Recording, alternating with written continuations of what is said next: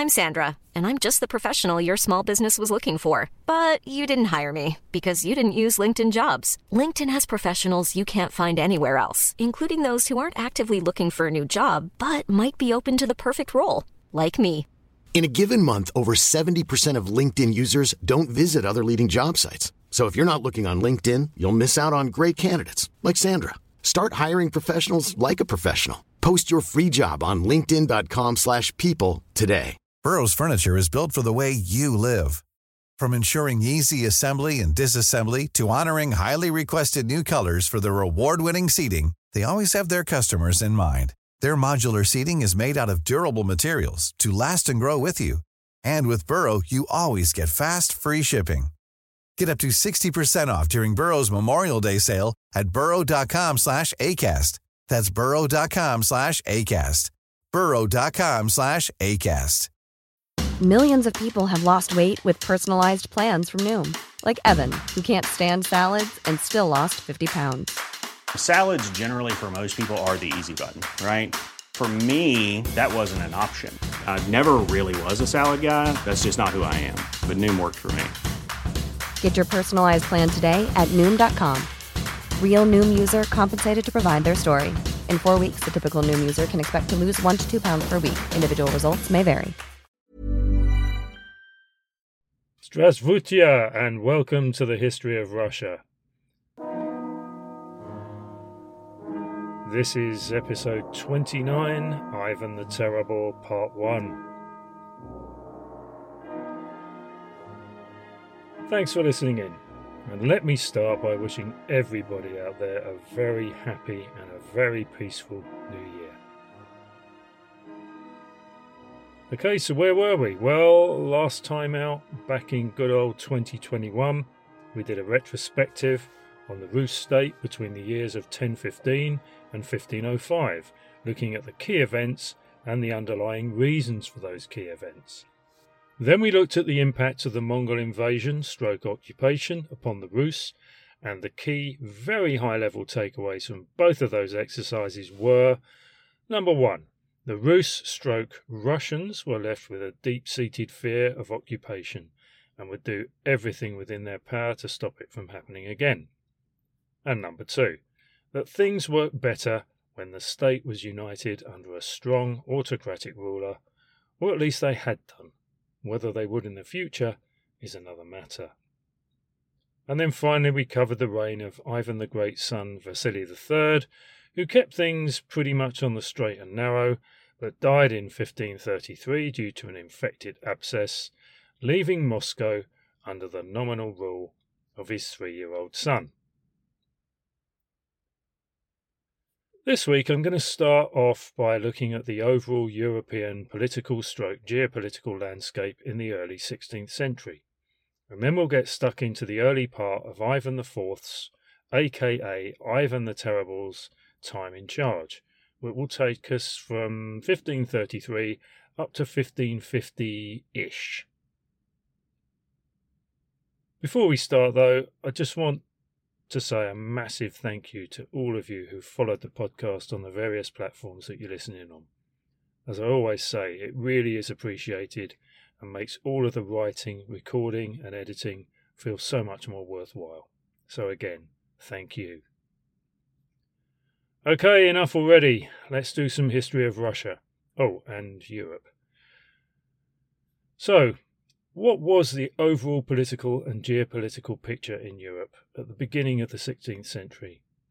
And what was the Moscow-centric view? And what is geopolitics anyway? Well, very simply, geopolitics is the study of the effects and impacts of geography on politics and international relations, and it can be applied at the global, regional and national level. So I went into the whole idea, or science, I suppose you could call it, of geopolitics back in episode 1, The Caged Bear, which looked at how Russia throughout the ages had been, and still is to a certain extent, a captive of its own geography, and how this has affected its political thinking and decision-making throughout the ages. Okay, so that's a brief explanation of geopolitics. Let's now look at the overall picture. So in much of Europe, the overall political dynamic and to an extent the geopolitical landscape were both undergoing a seismic shift, driven by three major or massive events or themes. And those were the start of the age of exploration or discovery and subsequent colonization, which in turn were driven by advancements in maritime technology, the Renaissance, and finally the beginnings of religious schism, reformation and conflict. So let's start with the age of exploration and discovery. So the Portuguese kicked this whole thing off with their voyages down the west coast of Africa. And by 1488, they had reached the Cape of Good Hope at the southern tip of the continent, and from there they crossed the Indian Ocean to India, China and Japan. A decade or so later, Vasco da Gama had discovered the way around the Cape of Good Hope at the southern tip of South America, and thence the route into the Pacific. Spain then joined the party, and in 1492 sponsored probably the most famous of these voyages, Christopher Columbus's discovery of the New World, although now we think that the Vikings had beaten him to it some 470 years before when they reached Newfoundland. And then in 1519, Magellan set off from Seville and returned 3 years later, having circumnavigated the entire world. And later on in the 16th century, the British, the French, Dutch, Danes and Swedes all decided that they wanted a piece of the action, particularly as Portugal, and to a greater extent Spain, were growing rich on the acquisition of and trade in gold, silver, spices and slaves, and were expanding their territories with the acquisition of new colonies. Two things that all of these nations had in common were a selection of deep water ports and harbours, and easy access to the Atlantic Ocean. If you didn't have either of these things, like most countries in Central and Eastern Europe, Moscow included, then you would have been hard-pressed to join the club, even if you'd wanted to. And that simply is geopolitics at play. Okay, so it wasn't the main driver for the Age of Discovery. That was a spirit of adventure, plus technical know-how and a large dollop of entrepreneurism. But where you were situated underpinned the whole enterprise. Okay, moving on. And secondly, we have the Renaissance. So the Renaissance, as we've already noted in a recent episode, was a mid-15th century cultural movement which saw an explosion of new learning, thinking, ideas, science, politics and artistic interpretation coming to Europe via the Italian peninsula. And one of the main catalysts for this cultural revolution were Byzantine scholars with their text who had escaped from the wreckage of Constantinople's demise back in 1453. And then finally, we have the Reformation and the beginnings of religious conflict. So Europe had already seen various breakaway groups or movements attempt to change or reinterpret accepted religious practice, i.e. the Bogomils, the Cathars, and most recently the Hussites in early 15th century Bohemia. In 1517, a German monk, Martin Luther, either did or didn't nail a list of 95 theses or objections to the door of All Saints' Church in Wittenberg. But whether he did or didn't is really neither here nor there, because the objections, which mainly concerned the sale of indulgences, the pardoning of sins, and the authority of the Pope, were translated and printed, and over the next year and a half they were widely circulated throughout Northern Europe. And although Luther was tried and condemned at the Diet of Worms in 1521, he had a degree of political support and protection, and after lying low for a while, was able to continue spreading his views and gathering further adherents to the cause. And so began the Protestant or Lutheran movement, which provoked reaction from the Catholic Church, and almost inevitably led to a series of religious wars that over the next 150 years would completely change the religious and political landscape throughout Europe, and in time the rest of the world. So that's the high-level view of the overall picture in Northern and Western Europe mainly. Now we'll take an equally quick look at what was going on in Moscow and the lands that surrounded it. So geopolitically, Moscow was in a bit of a bind, inhabiting a part of the world that was basically, as we've seen, indefensible, still haunted by the Mongol occupation and smarting from the Lithuanian takeover of former Rus lands. Ivan III, and to a lesser extent Vasily III, had both successfully achieved buffer zones around the Moscow heartland, and interestingly enough, keen observers of the current situation in Russia will have noticed that right now Russia is attempting to protect its modern-day buffer zones in the Ukraine, the Baltic states, and the Caucasus, and, just lately, Kazakhstan. And whilst to its east the threat from the Mongol successor states had been somewhat lessened, there were potential areas of concern, some old and some new, to Muscovy's south, from the rise of the Ottoman Empire, to the west from Lithuania and Poland, and to the north from the growing threat of Sweden and the Livonians. And so, as Western Europe embarked on the Age of Discovery and enjoyed the fruits of the Renaissance, balanced, it has to be said, by the downside of religious conflict, all Moscow could do was try to continue on the same course and seek to expand where it could, which was going to be in the relatively empty lands to its north and east. But, leaving all of this to one side for a moment, in 1533, Moscow wasn't worried about any of this because their biggest problem was that its new commander-in-chief was a 3-year-old boy.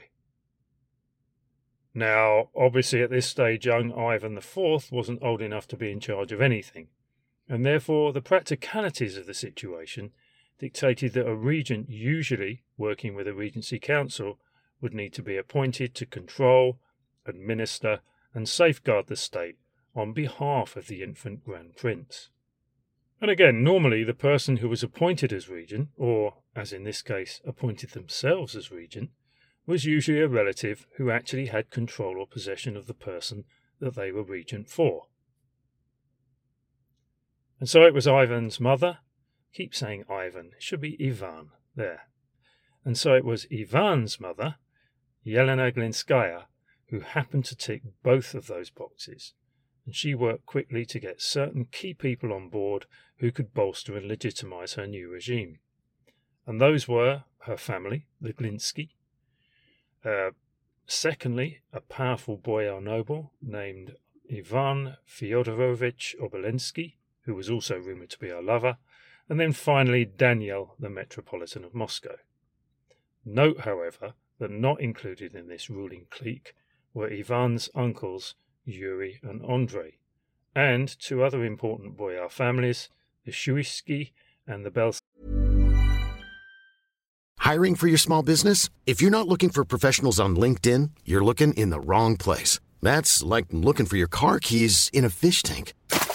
LinkedIn helps you hire professionals you can't find anywhere else, even those who aren't actively searching for a new job but might be open to the perfect role. In a given month, over 70% of LinkedIn users don't even visit other leading job sites. So start looking in the right place. With LinkedIn, you can hire professionals like a professional. Post your free job on linkedin.com/people today. Millions of people have lost weight with personalized plans from Noom. Like Evan, who can't stand salads and still lost 50 pounds. Salads generally for most people are the easy button, right? For me, that wasn't an option. I never really was a salad guy. That's just not who I am. But Noom worked for me. Get your personalized plan today at Noom.com. Real Noom user compensated to provide their story. In 4 weeks, the typical Noom user can expect to lose 1 to 2 pounds per week. Individual results may vary.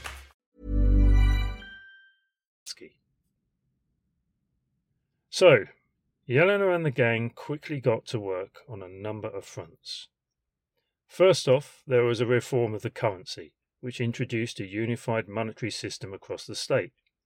And then in 1536, an armistice was signed with Lithuania, which simultaneously neutralized the influence of Sweden, and finally, a new defensive wall was constructed around Moscow. But probably the key events in the mid to late 1530s were the further sidelining of the Shuisky and Belsky families, and then imprisonment and finally the murder of her two brothers-in-law, Ivan's uncles, Yuri and Andrei.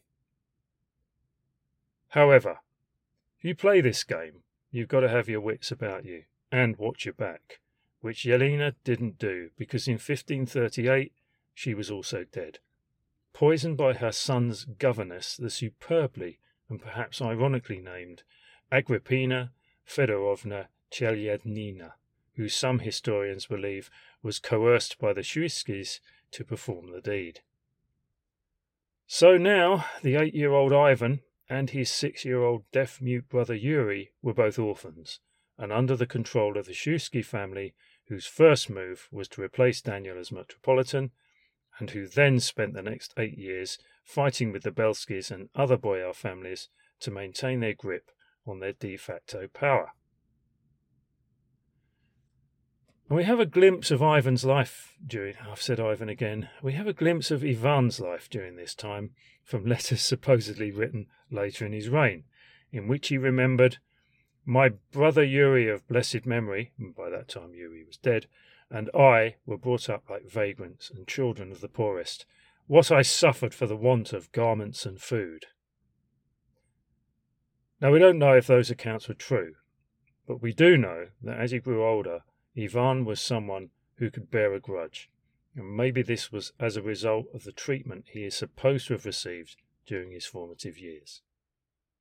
Anyway, the boyars are back in business and doing what they do best, which is playing their Machiavellian games and taking their collective eye off the ball, and in this particular case, the ball is the Khanate of Kazan, one of those numerous Golden Horde successor states which during the late 1530s was repeatedly sending raiding parties into Muscovite territory. In 1540, the Kazan Khan Safagirai formed an alliance with the Crimean Tatars, and together they decided to invade Moscow, at which point the boyars stopped their own internal feuding and collectively agreed to send an army of Kazim Tatars, who were allies of Muscovy, to try to at least contain the invasion, which luckily for the boyars they were able to do at a place called Murom, located around 170 miles to the east of Moscow. So the capital was safe, but while Safagirai had been on the campaign trail, a pro-Moscow group had attempted to seize power in Kazan, and in 1545 the now 15-year-old Ivan, no doubt with the grudging approval of the boyars, mounted an expedition to the river Volga to show his support for the pro-Russian party.